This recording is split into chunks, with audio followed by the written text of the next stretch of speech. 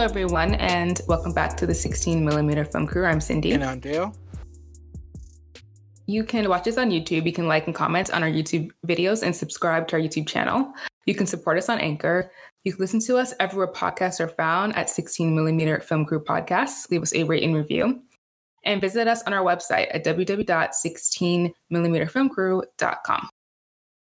So this week is a very special episode because we're watching the very talked about, highly praised film Past Lives.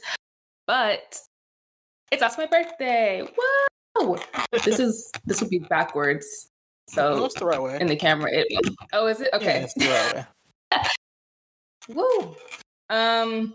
Happy birthday to you. Oh, let's not sing. I don't have the Oakwood gift of singing, so I might as well stop here, right? Not everybody has it. That's true. Yeah. And I'm spending it doing what I love most, which is talking about movies with my friend.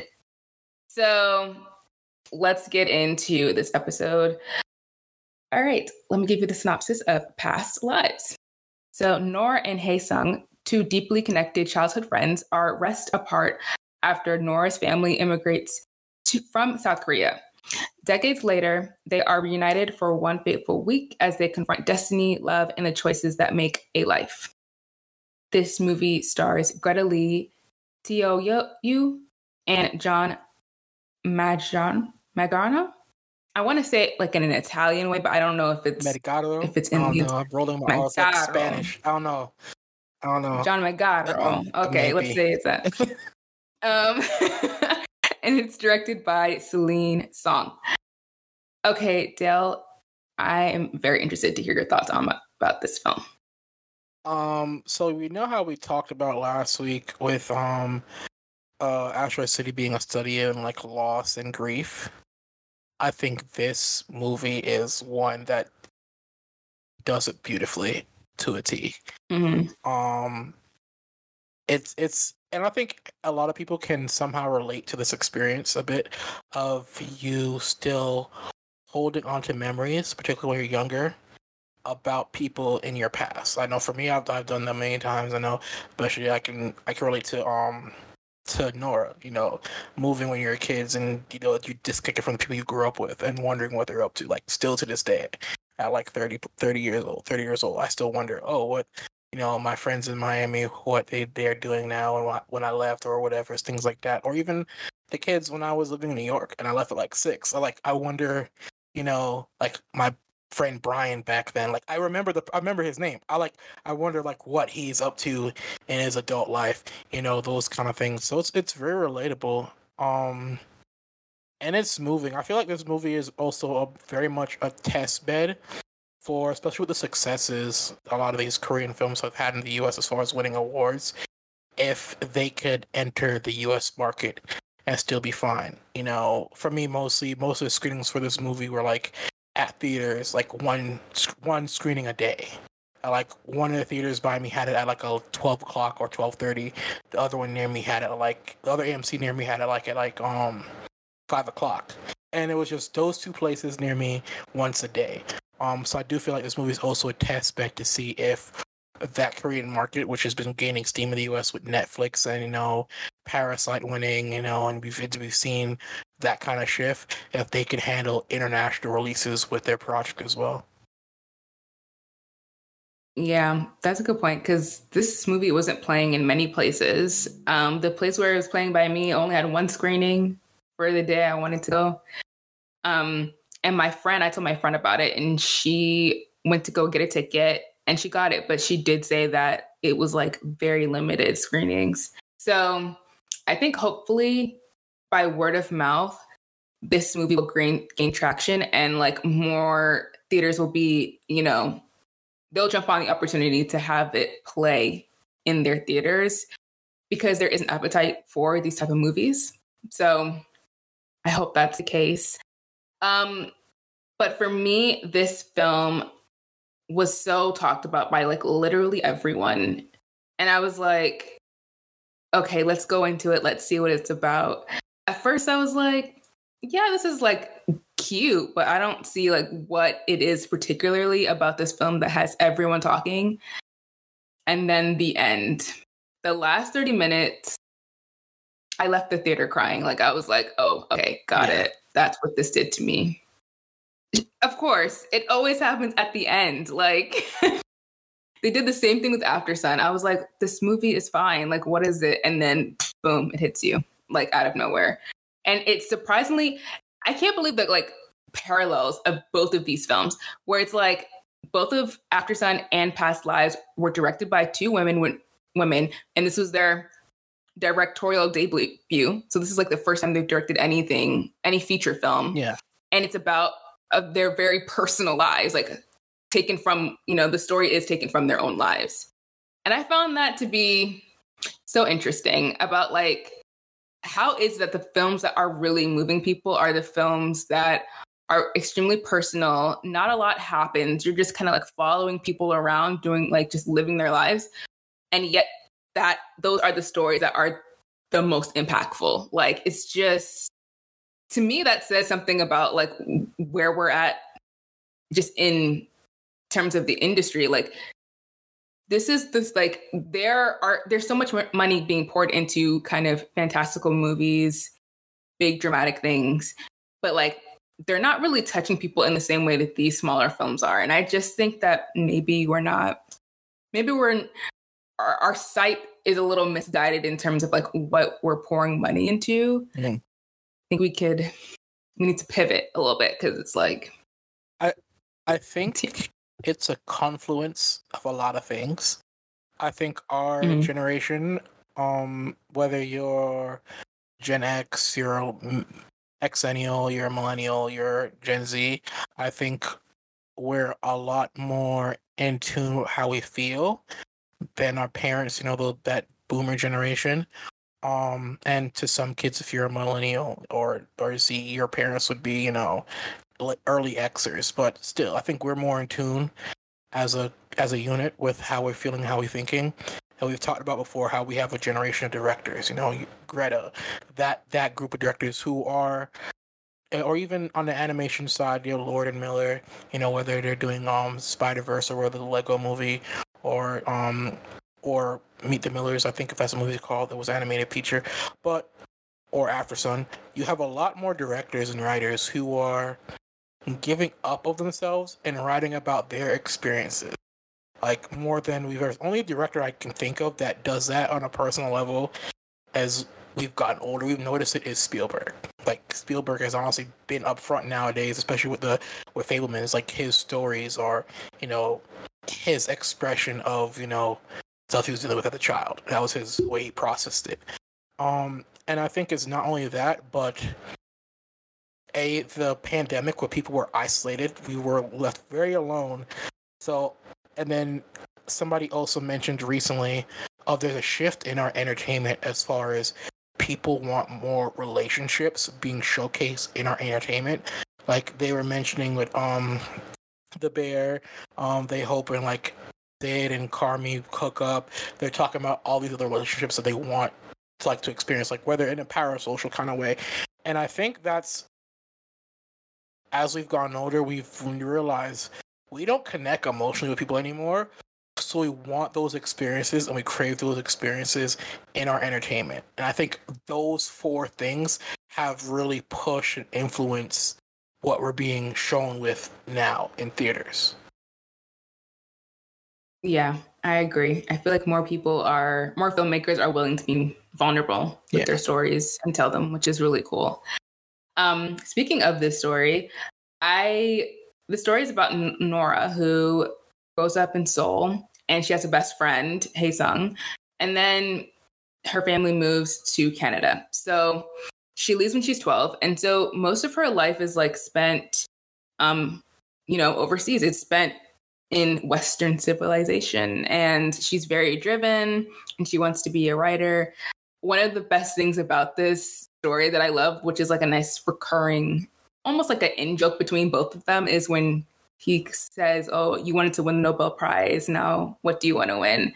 Now you want to win a Tony. Now you want to win a Pulitzer. And it's like very cute because it's like they've known each other for so long, but also like who she is as a person, like what she wants out of life, you know, being very ambitious, being very headstrong. Like that's the reason why they actually can't be together.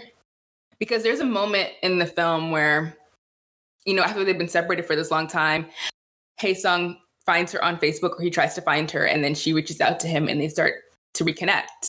But after reconnecting for a while, she breaks it off, essentially. And when I was watching it, I was like, why? Like, it doesn't seem like you guys are just friends. Like, it's not like you're committing to a relationship or you're trying to make like a long distance thing work. It's just, you guys are just talking. And it seems to be helpful, or at least comforting, to have a friend that you used to know so well from home, like to have them back in your life.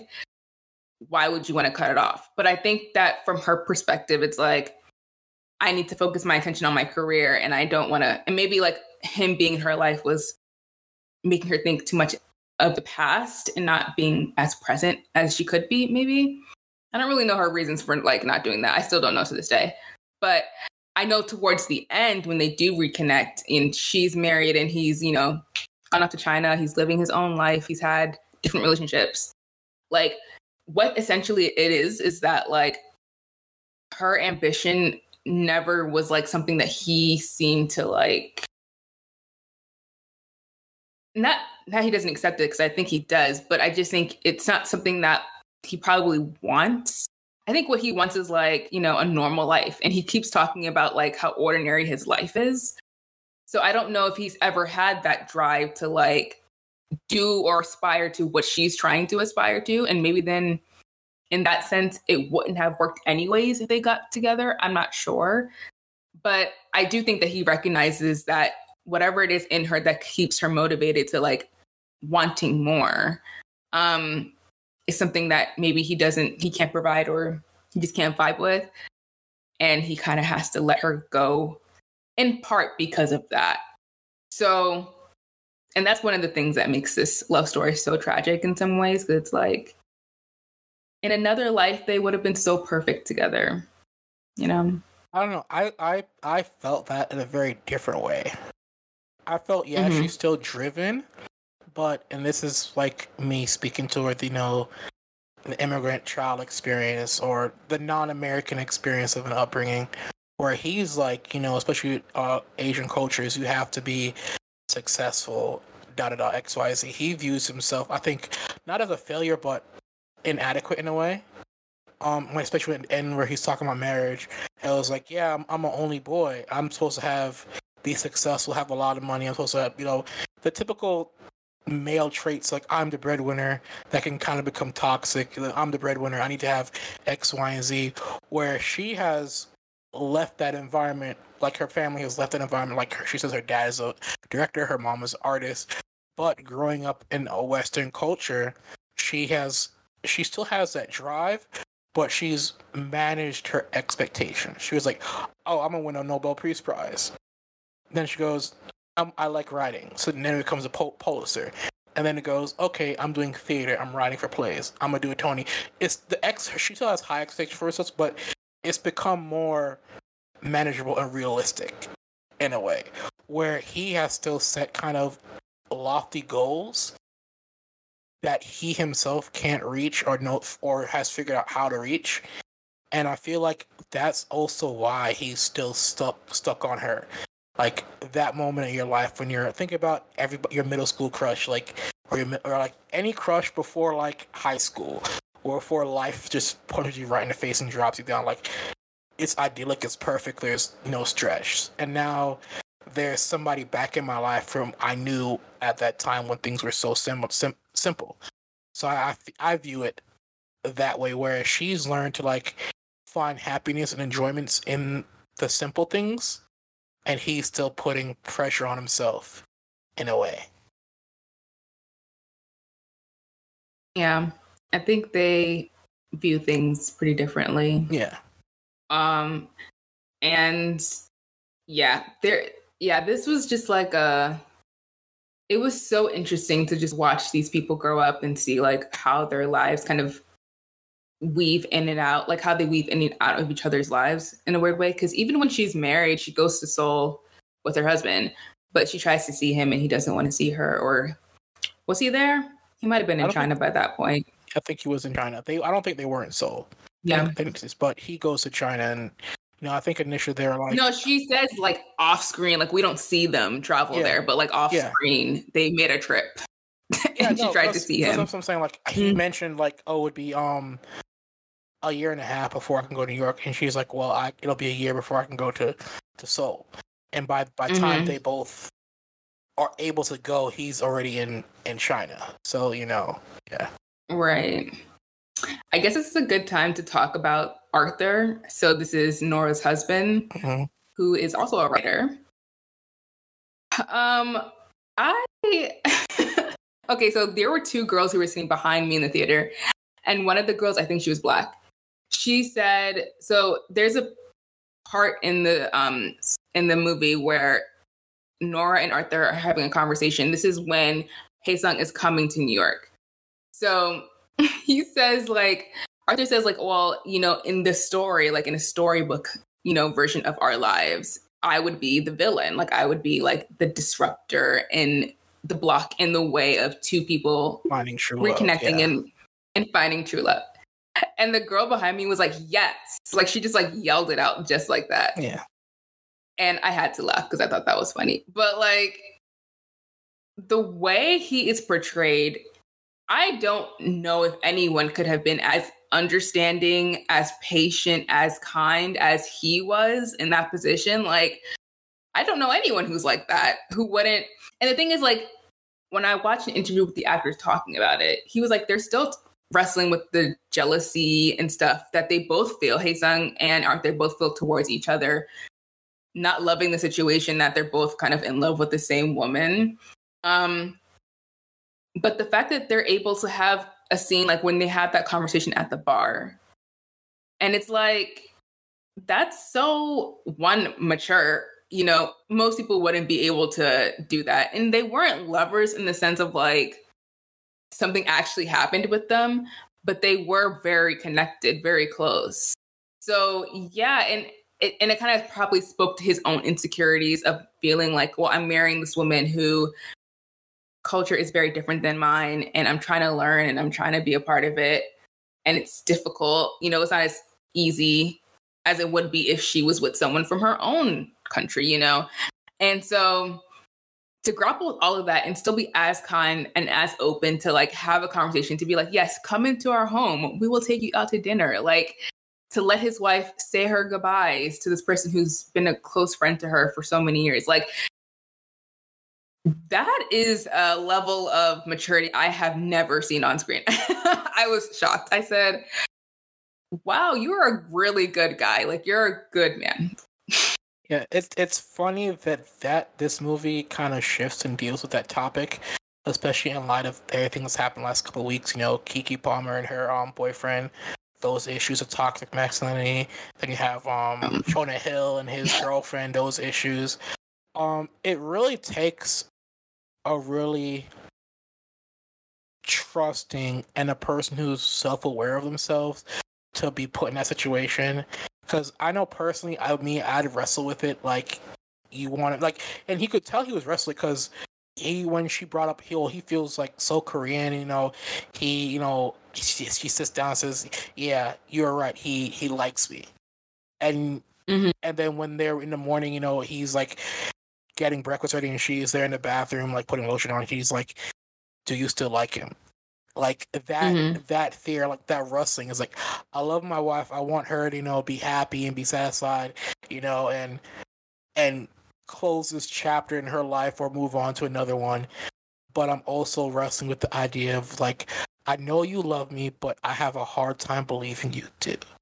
And that really takes a level of maturity that it takes a lot to get to, man or woman, no matter what. Like, I know, like that I give ultimate props to Arthur, and especially at the end where he comes and comforts her at the end. It takes a lot to deal with all that. Especially, and I feel like it's also worse because the restaurant scene at the end is a very long scene, And they spend most of it just looking at each other talking, and he's there with his drink by himself at the bar until they talk. And to be strong enough to handle that situation is a lot. It's really a lot. Yeah. I think it's also like you have to have a certain amount of security in your relationship to be able to do something like that. Like there's a point where they talk about he goes, well, are you gonna leave me? And I think he says it like half jokingly, half serious. And she's like, yeah, I'm gonna leave my entire life. I'm gonna move back to Korea. And you know, like that's what's gonna happen. And like she's joking, obviously, but I think what she's trying to say is like it would be so absurd for me to leave the life that I really want. Like I'm not gonna leave my life here in New York. I'm not gonna leave my husband. But then he comes in with that line that you said earlier about like not believing that this person actually loves you, even though you know that they do, which is crazy. Like I totally felt that. I was like, yeah, that you're onto something there. But I feel like you have to be secure. And especially at the end when they're kind of like Haesung and Nora are kind of like lingering outside. Like I think his Uber is either there or it's about to come. And the whole time I was like, are they going to kiss? Are they going to kiss? Like, are they going to kiss goodbye? And then I was like, if she kissed him, I wouldn't be mad. Like, I know it would technically be cheating, but I'm sorry. I was rooting for this relationship. Like, I also love Arthur, but I love whatever relationship and chemistry that they both have. Mm-hmm. But I was Haesung and Nora stan throughout the film. But I was like, oh, are they going to do it? And then they don't. And she's very restrained in like how she kind of deals with her feelings around him. Like I don't think she ever fully like lets him in terms of like being like, I really, really missed you. But I think she kind of conceals some of that because, you know, she's married, she's in a relationship. Like she can't, it would be wrong to go that far probably. But at the end, when he finally does leave and she breaks down in Arthur's arms, that finished me. I was like, all right, here come the tears. Cause like, that was so, cause I could feel her holding on to everything that she wasn't saying to him. I could feel it.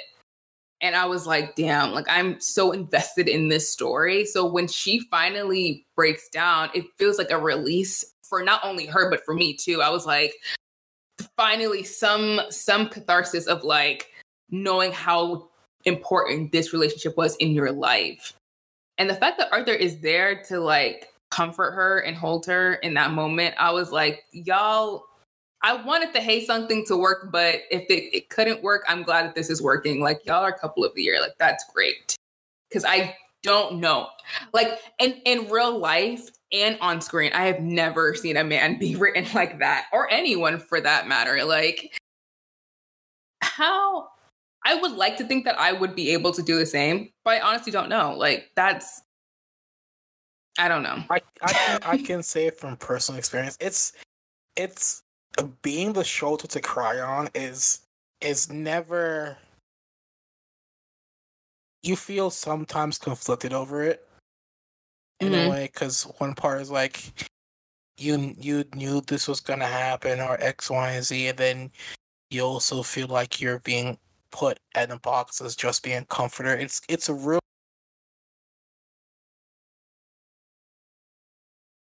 and that's one of those things where, even as a man, if you will say you want to be a comforter, you have to be confidently assured that you can handle that issue, those issues, and that baggage that comes along with it.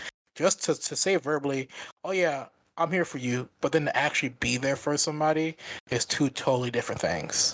So, yeah, that's absolutely true. So yeah, that was just incredibly powerful, and the slow build helps you be invested in the relationships involved, because you know nothing really happens in the story. Like the characters' feelings are what's driving the narrative, and I feel like. In that, yeah, you kind of have to lay it out and lay out the foundation and get people invested in that. So when we get to the last part, you can feel the impact of those moments. And I love the ending of Hae-sung kind of holding his head out of the window as he's driving to the airport, because it feels like he's finally been able to let her go. Like maybe he just needed this trip, need to talk to her, need to talk to the husband, kind of get everything out there, and then go home. And I thought that was so beautiful. I really loved that ending for him. Yeah, and it's really interesting because the movies kind of gets the ball rolling when they're like adults in a way, and he's like with one of his friends, and his friend is crying over a girl he dated for 2 days, and they basically say, you wouldn't be sad now if you didn't love her. And that's been song for the past 20-ish years of sad that she left and is still holding on for her.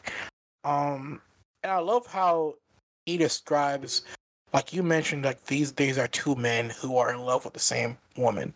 It's not, you know, it's not my best friend's wedding where we're gonna fist fight at a table, you know, with all our friends. It's more a silent simmer.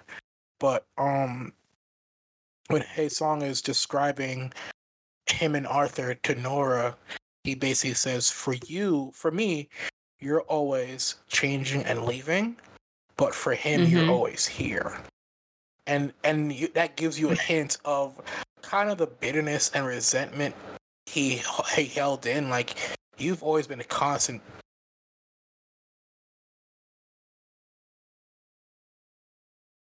Like in elementary school, and then you leave, and then we meet each other again down the road as adults, and then you cut off communication with me, and then later on in life, we pick it back up again. You're always leaving. You're never stagnant. You're always changing in different phases. So, and honestly, that's kind of a metaphor for relationships in a way. Like, you're never usually stagnant. You're always evolving. But for some people, relationships fail because they still want that original version of you, like he did for her, like the person I knew when I was 12 years old. And for Arthur's like, I'm in love with a person yet you are turning into. So, yeah. Yeah, very. And it goes back to a theory that I have established where I just think that women know how to write men in kind of the best ways, because there is a version of this story where it could be a very like toxic masculinity, like just instinct, impulse, and like physical kind of animalistic version of where it's like, let's just fight each other over this one person. Yeah. And the fact that she doesn't do that, and from what I've seen from the films I've watched, where it's focused or has men in it, but it's written from a woman's perspective, it's like, you don't get any of that. And it's not that, though, again, it's not like those feelings aren't there, because they are, and they're kind of expressed throughout, especially the portion when after he shows up, like you can feel the tension, obviously, through all of them. So it's not like it's not there. It's just handled in a different way, in a way that I think would probably be more close to real life, where it's like, you're not just going to fight someone unless you're that type of person, you know? But usually you're going to be quietly resentful. You might be a little petty and a little passive aggressive. Like, that's probably how that would play out. And I feel like that is more accurate to real life. And I feel like she depicted it in that way. Now, not the pettiness or passive aggressiveness necessarily, but just in the way it's like, Arthur obviously looks uncomfortable and like upset that like his wife and her childhood crush are like having a cute little conversation in a language that he doesn't understand. Like, obviously he's going to feel some type of way about it, but he's still there. And they still have a conversation afterwards. Like, they're still able to talk about it. Which was just, yeah, I just think that, I don't know, there's something about the female perspective, the female gaze. It's, and you hit on something I was about to mention. You mentioned right there the female gaze.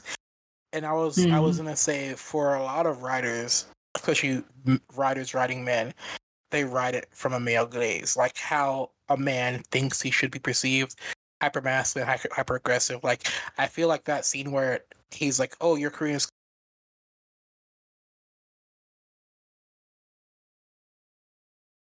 Would have been more sarcastic in a way. So had like had a man written and directed this, and delivering like, "Oh, your Korean is kind of good," kind of like, "Oh, you're belittling me," like that kind of thing, and the tension would have been hyped up for no reason. And like you mentioned, for the female glaze, I think women write men the way they want men to be. And like, but I think when women write men, they also contain a bit more realism to it. I think when men write men, we kind of do go over the top a little bit more, and women kind of when they write men, give them more room to be either or, in a way, because she could have still put a masculine male in there, and I don't think it would have made any difference. It would have still felt the same, um. And I love, and I think that's also important because we don't mention Nora's father.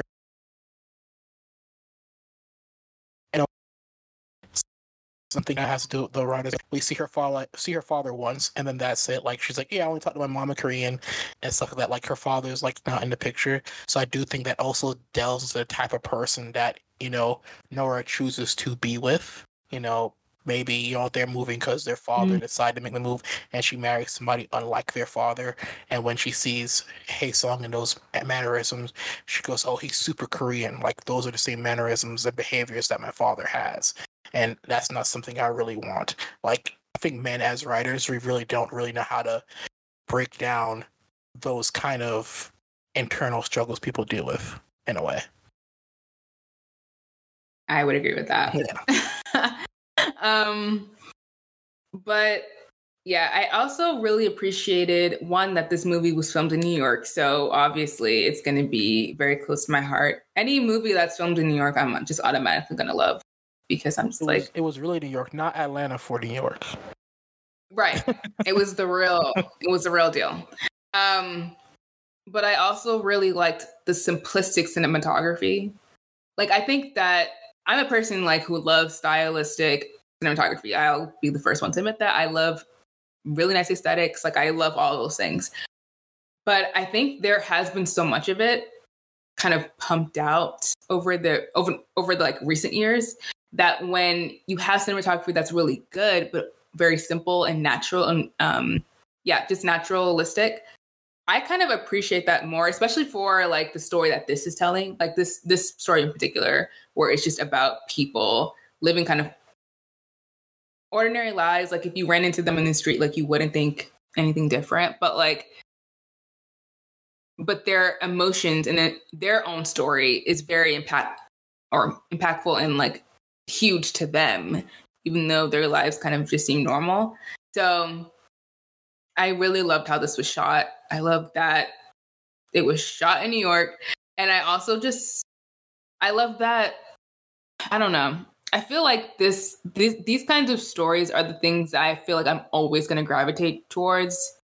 Even though I like big productions, I love Wes Anderson. I love, the colorful production design, big things.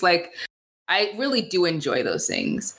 But I feel like my heart will always be with stories like this because I just feel like that's the thing I can connect to easily or more easily. Yeah, easily. Yeah. Easily or? No, that's not a word. Easily? More easily? Easily. Yeah. More easily, yeah. Yeah, you're a big fan of character studies and interpersonal relationships. That's you. That's your wheelhouse. I am. That's my wheelhouse. and you mentioned the simplicity of this movie. I think it goes beyond that. To me, you can tell when there's a strict color palette and stuff for these movies. For this movie, there was very little. The only thing I could think of is when the two of them are together, whether they're children or adults. He always has blue and she always has something with white on.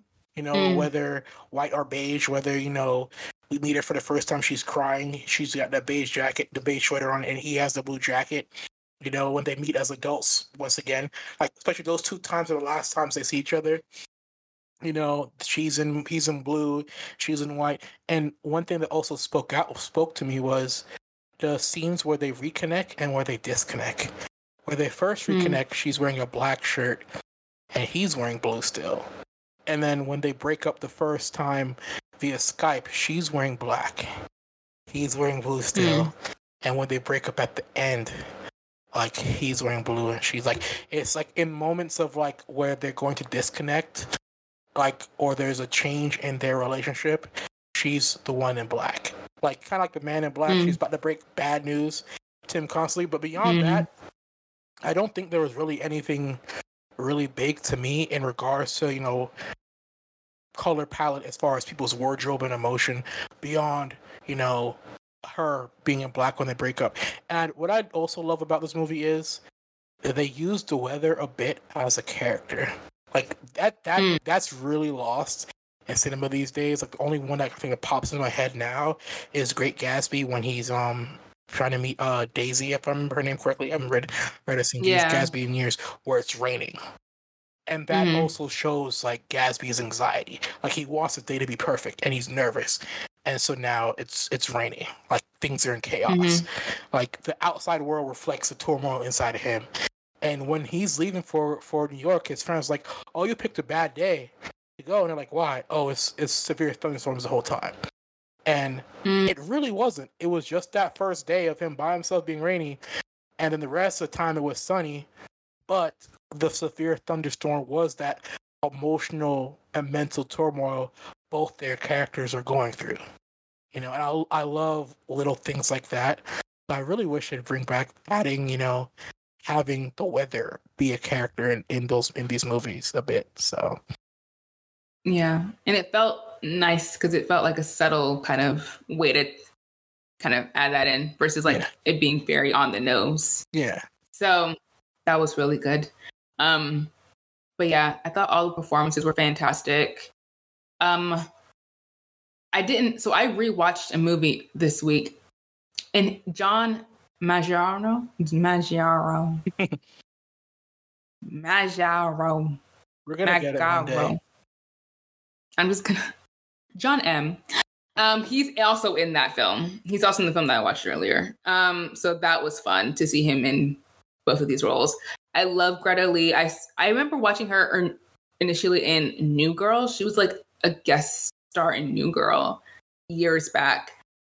And she's popped up in a whole bunch of other stuff since I most recently saw her in The Morning Show. She was really good in that.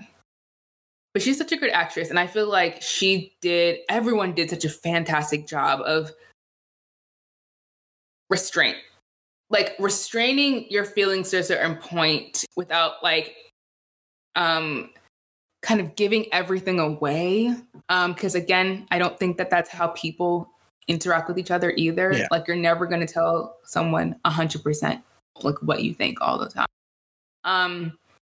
And just everyone's chemistry, like even though these were two separate people, two separate cultures when it comes to Arthur and Hae-sung, like the chemistry they both had with her was so great, so perfect. I love the scenes when they're reconnecting and they're on Skype, and some of it is really good conversation and some of it is like them just like breaking up, trying to get a signal, trying to like be like, hey, can you hear me? Like all that stuff.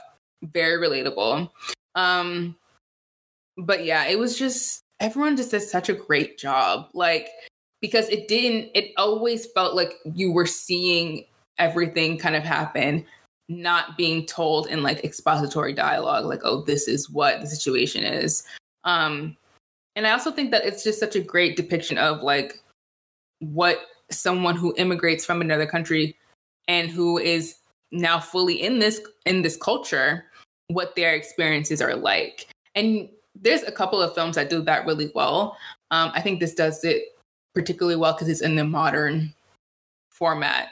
Because one of the things that kind of was like, to me, when they were coming back from Canada and they were at the immigration stop, you know, when you're at the airport, and they had to have, and he and the officer was like asking them all these questions in a really like weird accusatory way, and I was like, ew, like stop being, don't give that energy. But like that's very real for a lot of people. Like that's their experiences. So I feel like they were able to like drop in, you know, kind of truths of like what it is to be like a blank American, no matter like what that race might be. I thought that was very smart. And they didn't do it in like a heavy-handed way. They just did it in a way that like if you are a person of color, you know exactly like what it's about. It's rare. I think a couple of times I've gone to Jamaica and I've flown back through like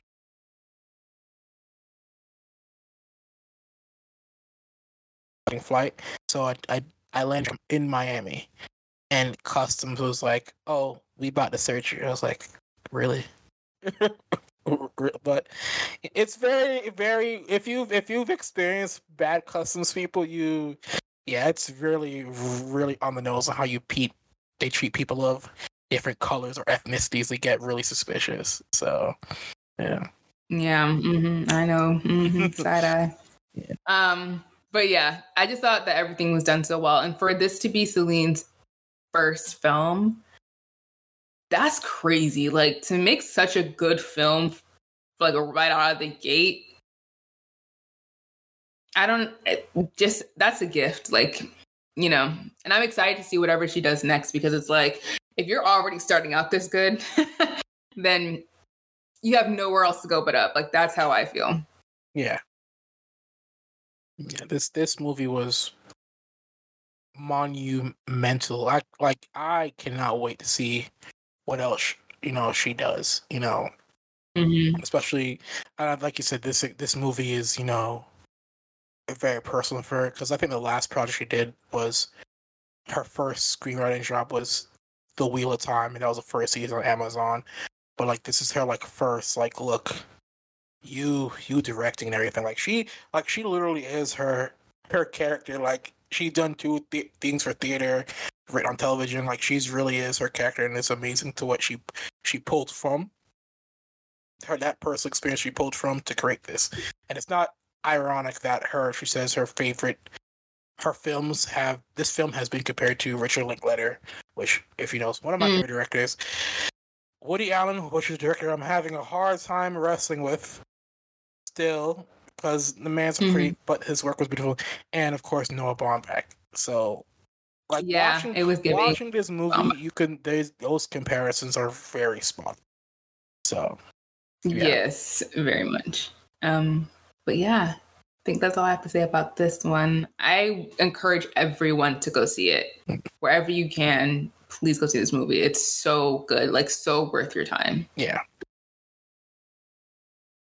Moving on from past lives, we go on to box office lives. Nothing really changed and outrageous out of the box office.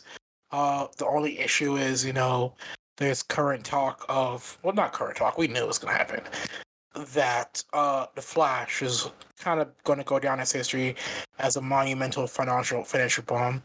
Over this weekend, it currently sits in 11th place, down from 8th. It has the biggest drops in theater changes. Like, it dropped from like 1,000 theaters from weekend to weekend, where comparatively you've had movies like Transformers, Little Mermaid, and Across the Universe, Elemental. All 4 or 5 of them came around the same time. They've only lost about they've only exited between 200 to like 500 theaters. Like, this movie has been removed from like 1,000 theaters. Like, that is and it's funny that, all the people of Warner Brothers, through Ezra Miller's BS, they're championing this movie. They tested Shazam, Black Adam and Batgirl, and said, no, Batgirl's a bad movie out of that quadri. And like I said before, had they released Batgirl, they might have probably got a better return, especially dealing with the stuff that Ezra Miller. I think part of it being a bad movie was the issues Ezra Miller had. This man went on a worldwide tour causing havoc.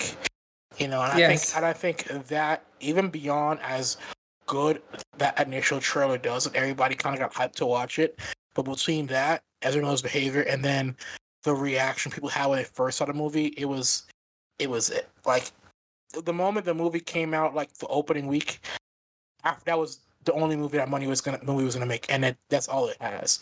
So, but yeah, beyond that, the top 10 movies are Insidious: The Red Door. That's like the first time it's open release. Indiana Jones: Dial of Destiny, Sound of Freedom, Elemental: Across the Spider-Verse, Joyride, No Hard Feelings, Transformers, Little Mermaid, and Ruby Gillian, Teenage Kraken. But yeah, so now we currently have 3 movies in like the top 6, top 5. We'll see how that shifts. I do think Insidious probably will remain like top 3, top 4, and I think Indiana Jones' debut was last week, and I do think it'll go back up this week, so that'll probably shift. I think Sound of Freedom stuff dealing with that movie. That I won't go into detail. I'll save it for like another episode, but I do think that'll drop. But yeah.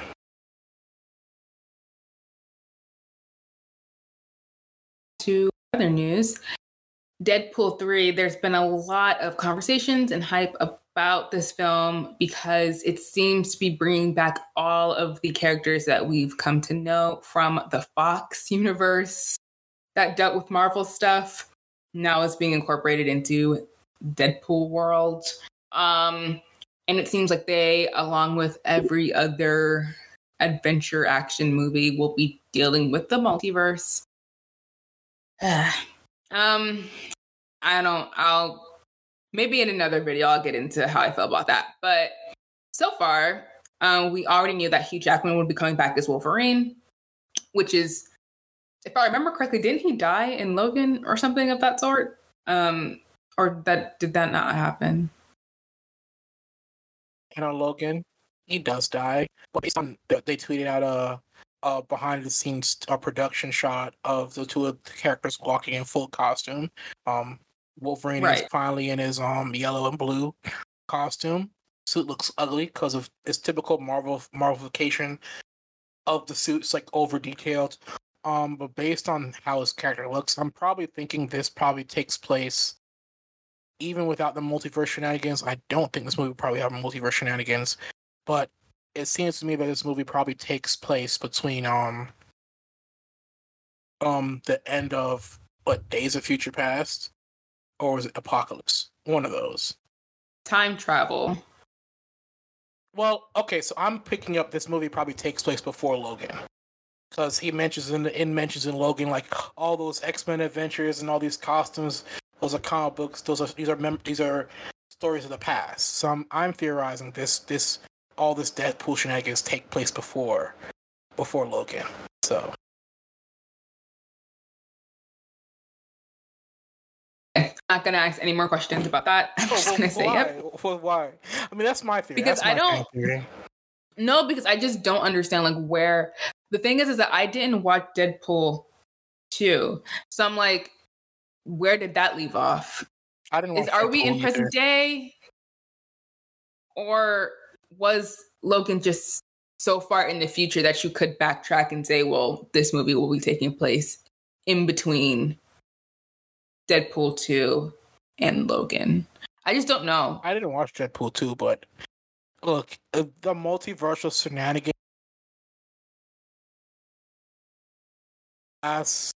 had Doctor Strange and maybe Spider-Man better written-ish. They could have worked, hey, all those Fox movies are now in the MCU in a much better way, but they didn't. They kind of did it by saying, hey, Professor X, in one universe, the mutants are a part of the MCU, that kind of thing. But they could have, yeah, but it's hopefully my vision for this is either this takes place before Logan, and also just like how Matt Reeves has his own Batman universe while DC's refixing himself, the Deadpool movies and those adjacent like Fox X-Men movies are all in their own separate universe still until until Disney and Marvel figure out how to bring them into their main timeline universe, or the way things are going with the current slate of the Phase 4, there might be an event where they all lose and the timeline gets rewritten to the Avengers. So yeah. What I'm excited about is that Jennifer Gardner is coming back as Elektra. Yeah. Oh my God, I'm so excited for that. The Jennifer Gardner Elektra Alias moment that we had back in the day, unmatched, unparalleled, never been done before. Like, she is incredible. I'm also obsessed with Jennifer Gardner. She was on that run. Like, nowadays, kids probably know her as the Capital One car lady, but for like the 2000s, like a good 10-year run, it was Jennifer Gardner's role. She had she was Teen Girl 30, of course, Alias. She popped up in Elektra. Like, she was like, between her and Jessica Alba, like, those two had a moment during that 2001 to like 2008. The world was theirs as far as TV and cinematic. 1000%. And I don't know if Ben Affleck is coming back as Daredevil. I heard rumors that he might be. But if we're bringing people back, I want Halle Berry to come back as Catwoman, and y'all better give her a better movie than whatever she got that initially. Movie was bad. Because y'all did her so dirty with that Catwoman movie that I want her to come back as Catwoman, and I want a good story for her. She's an Oscar award-winning actress. Like, y'all played her, and y'all shouldn't have played her like that. I'm still mad. Look.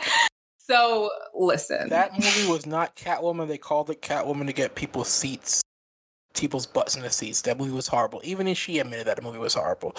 Like, yeah. And that's what I'm saying. They did her dirty. That's what I'm saying. Bring her back and give her a good story. I want justice for Halle Berry on that. Like, if that movie dropped today, it would be on like one of those free movies on like on Tubi or whatever. Like, that movie would not have been in theaters. But, Halle was a good sport about it. She even went to accept her Razzie for it. Like, she was like, yeah, this movie is ass. But she was like... But she shouldn't have had to, because they played her. Yeah. Yeah, happy Jennifer Gardner. And also the fact that, apparently Ben Affleck and J-Lo went to a party in the Hamptons, and Jennifer Gardner's daughter looks just like her. Like, Ben Affleck... She did. The DNA, like, people say like some kids look like both their parents. Ben Affleck like lost that fight. Like, all the DNA for him just got whooped. Like, that's Jennifer Gardner's child. Her first daughter looks exactly like her. Her second daughter looks exactly like him. Yeah. So I don't know. Yeah. I guess they just got put in different places, because the way that his second kid looks exactly like him, that's wild to me. I'm like, whoa. Genetics be crazy. I know, right? But yeah. Anyway, moving on from the Deadpool stuff. So SAG-AFTRA, we've mentioned before about the ongoing strikes in the industry. Of course, they as of this story came out about 6:00 on Monday, as of recording. They have less than 48 hours until the negotiated deadline between them and the producers union, which the producers union controls Hollywood as far as TV and film. The rules SAG-AFTRA is laying out is no shoots, no press, no social media promos until whatever negotiations take place. If nothing happens as far as negotiations Wednesday on the last day of their contract with them, that's what probably goes into effect. And which, if you look at the run of like those, lucky that it came out when they did before the strike happens. Movies like Blue Beetle, which stars Cholo Maduena. Hopefully I'm pronouncing his name probably, but of Cobra Kai fame. Of course, that's the Karate Kid series.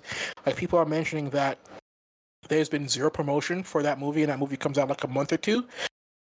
It's going to be worse if a strike happens between SAG-AFTRA. That means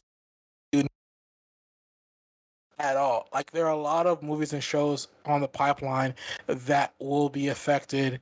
Like the movies will probably still come out, but there'll be no press tours, no social media promos from the actors because they do get paid to promote their movies that they're in, and after 48 hours clock is ticking, you know actors is walking off set. So I don't know if that affects the films that are currently being shot overseas because they haven't really gone in detail on how that's being worked out. But yeah, it's not looking good, and especially the Lassie, which is they do like special effects and editing and stuff like that. Basically, they support a lot of below the line workers. Basically, they're the International Alliance of Theatrical Stage Employees. So basically, they're going into meetings talking about how they have a prolonged approach about the use of AI in Hollywood. So that's another union who just had their negotiation, but this AI thing happened after negotiation, talking about, yeah, we want our deal restructured with you guys as well. So this is, I said last week, this is a self-inflicted wound, but as the ball keeps going, that wound just keeps getting bigger and bigger. So yeah. Want for my birthday is for this not to happen. Like, if I can have one wish, it would be no strike. Let's figure out a deal, give the actors whatever they need, and let's continue. Let's just keep things rolling. But it feels like SAG-AFTRA is like spoiling for a strike. Like they are like fiending for it. They want it very badly. Which, under the circumstances, like I totally get, but the thing with me is like I understand shutting down production because, like, yeah, that's work. Like you're acting, obviously. Like if you're on strike, you shouldn't be doing that. The promotion thing, however, is a thing that I don't know how I feel about that part because I kind of just feel like, well, these are movies that have already been shot and edited. Like they're done. And they're coming out into theaters. Like, I don't know if you should bar people from promoting a film that they've already filmed because they are working. Mm-hmm. Yes, they're getting paid for the promotion, but they're not acting. So, I mean, I guess, I don't know. I don't know how I feel about that portion of it. I feel like actors should still be able to promote their movies, but that's neither here nor there. I'm not a part of the union. I'm not making these negotiations. So my opinion literally doesn't matter. It's just how I feel about it. The issue is though, the reason why the SAG-AFTRA strike is, I think, much more difficult because SAG-AFTRA they originally were two separate unions. Like SAG was just actors on film and TV, and very like if you did a couple movies background, you were qualified for SAG, whatever. That was your union. But AFTRA was just, there are people who did radio and TV, your TV and radio announcers and your news, recording artists and singers. So they're like two different groups that kind of have two different goals in mind. Well, I think their merger happened 2013. But this is because I think there's still different groups want different things. That's also a big issue because SAG was mostly just actors. Like you see me on TV, you see me in film. That's that. AFTRA was like everybody else. Like you turn on the radio, the DJs listen to you on the radio, those radio hosts, those people, they're your news people who do your news, those people, like even singers or whatever, or recording artists. So, and it didn't even include some voiceover actors and stunt people.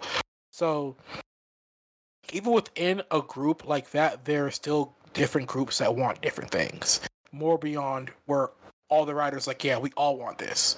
Or all the directors like, yeah, we all want this. There's still portions of SAG-AFTRA still operate as SAG and AFTRA. So... yeah, I feel like what I read earlier was that their sticking point is what I read earlier is that their sticking point is with residuals. So it's like getting paid, especially from streamers where you don't actually know how much is coming in because they're not releasing the data. I think that that's one of the bigger issues right now. Because like AI and all that stuff obviously is a part of the conversation, but I think not getting paid for certain things when the modem of like how these things are being viewed has changed so drastically over the last couple of years, like that needs to be updated. So I don't know. I feel like if I was a producer of one of these big networks, studios, I would be very open to kind of just being like, "Yep, we'll make it work. We'll figure it out. We'll make a deal." Because shutting the writers being gone and then the actors also being gone, like you don't have an industry really. Like you have the movies that are coming out now, but like you said, the movie that Blue Beetle that's supposed to come out in August? Yeah. They're not going to be able to do any press for this. Now, people will probably go see it still, but you can't underestimate how much promotion is important. Promotion and marketing is important to actually getting these films seen and then also getting it, the box office. Like those things are super important, especially if you're spending so much money on them. And then I was just thinking earlier about like the fact that Chris Nolan wasn't able to really roll out Tenet in the way that he wanted to because of COVID. And now he won't be able to really roll out Oppenheimer in the way he wanted either because of the possible strike. Like Barbie, they got their stuff out early. Like they just had their premiere. So it's like, we've done all we needed to do with that. And also because it's not just a film, it's a actual like doll. It's a company. Mattel can deal with all the rest of the promotion and have a Barbie Dreamhouse tour if they want to and still get hype about the film. And Oppenheimer will do fine regardless. Like those aren't films that I'm worried about. But I'm thinking about what happens when it comes to Venice and New York Film Festival and like all of these other places where these other films that are supposed to be Oscar contenders or, being in the race of being a part of the conversation for awards, those can't be shown either if they're striking. I mean, it'll still be in theaters, but zero promotion, which means no film festivals. So it's like, or they'll have it for the international stuff. But if this goes into effect, all of production is shut down worldwide. So it doesn't matter like where you are, you will not be working. Like, it's so much at stake that I would just be like, it's Hail Mary time. Like the writing's on the wall, just give them what they want. Like that's how I would be thinking. But again, I'm not in the decision-making chair. So whatever. And there's like, this was recently announced like earlier today, but their issues with royalties and stuff goes beyond that because Disney announced today that it'll be pulling a movie called One and Only Ivan. It came out in 2020, and it was nominated for an Oscar for Best Visual Effects. Disney said they're pulling that from their platform. Like now we have the first big issue. We have Oscar-nominated film. Next thing you know, it's going to be Oscar-nominated movie pulled from these streaming platforms. And Bryan Cranston was like, he mentioned, he heard the news that his film is being pulled as early as next week. He's very proud of the movie. It got released after the COVID lockdown. And he's saying it's a delightful story based on an actual event. Like, that's bad. Like, this movie did not do, like, COVID, all right, cool, we're going to release it on digital streaming platforms. But also, Disney is willing to write off, basically, that's what basically them pulling it off digital distribution and not having a physical release is. They're basically willing to write off an Oscar-nominated film because it didn't get the views or whatever it thinks it needed. Like, so all these stupid stuff that particularly we thought like the issues that Warner Brothers was having would end soon, but the issues Disney had before Bob Iger took over, they are still continuing. Seems like things have not changed as much. So stuff like this is very much in SAG-AFTRA's benefit, because now you can say, oh, Oscar-nominated film, or from this project, because that's also a big thing. Oh, the movie I worked on was nominated for an Oscar, especially if you're a VFX. Like, you're the VFX team behind this movie. Like, oh, our film is nominated for an Oscar. And people say, oh, where is it? You just gotta put your hands up in the air. So, yeah, it's not a good look at all. So, all right. Let's talk about what we watched this week. Dale? Yeah, it's been like continuing this whole theme we've been having of like studies in grief from last episode and this episode. I did rewatch, of course, No Time to Die. It's taken it's taken the spot of as probably one of my top 2 favorite Bond movies. I just love it. Perfect send off to like Daniel Craig's Bond and stuff like that. Beautiful story and everything. Yeah, man. I don't know. I loved it. Like I still love it. I love it to this day. So yeah.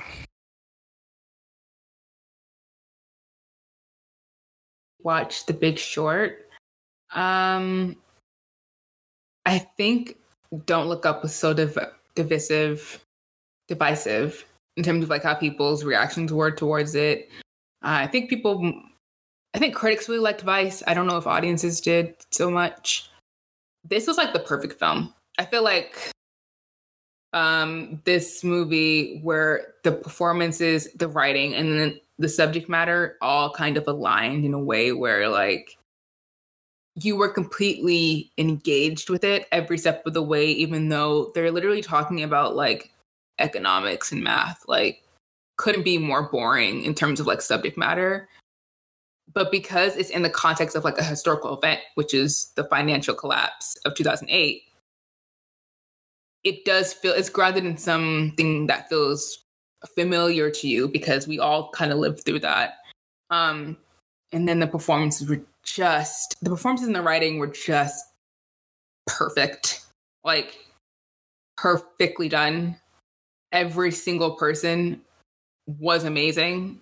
There's a lot of characters in this movie, but every single one flawless. Steve Carell is a huge highlight. I think this to me showed, like when I watched it originally, I was like, oh, this man can act. Like, he's not just a comedian. Like, he is a really talented actor. He was amazing in this. So, did he get nominated for something based on this film? I think he might have.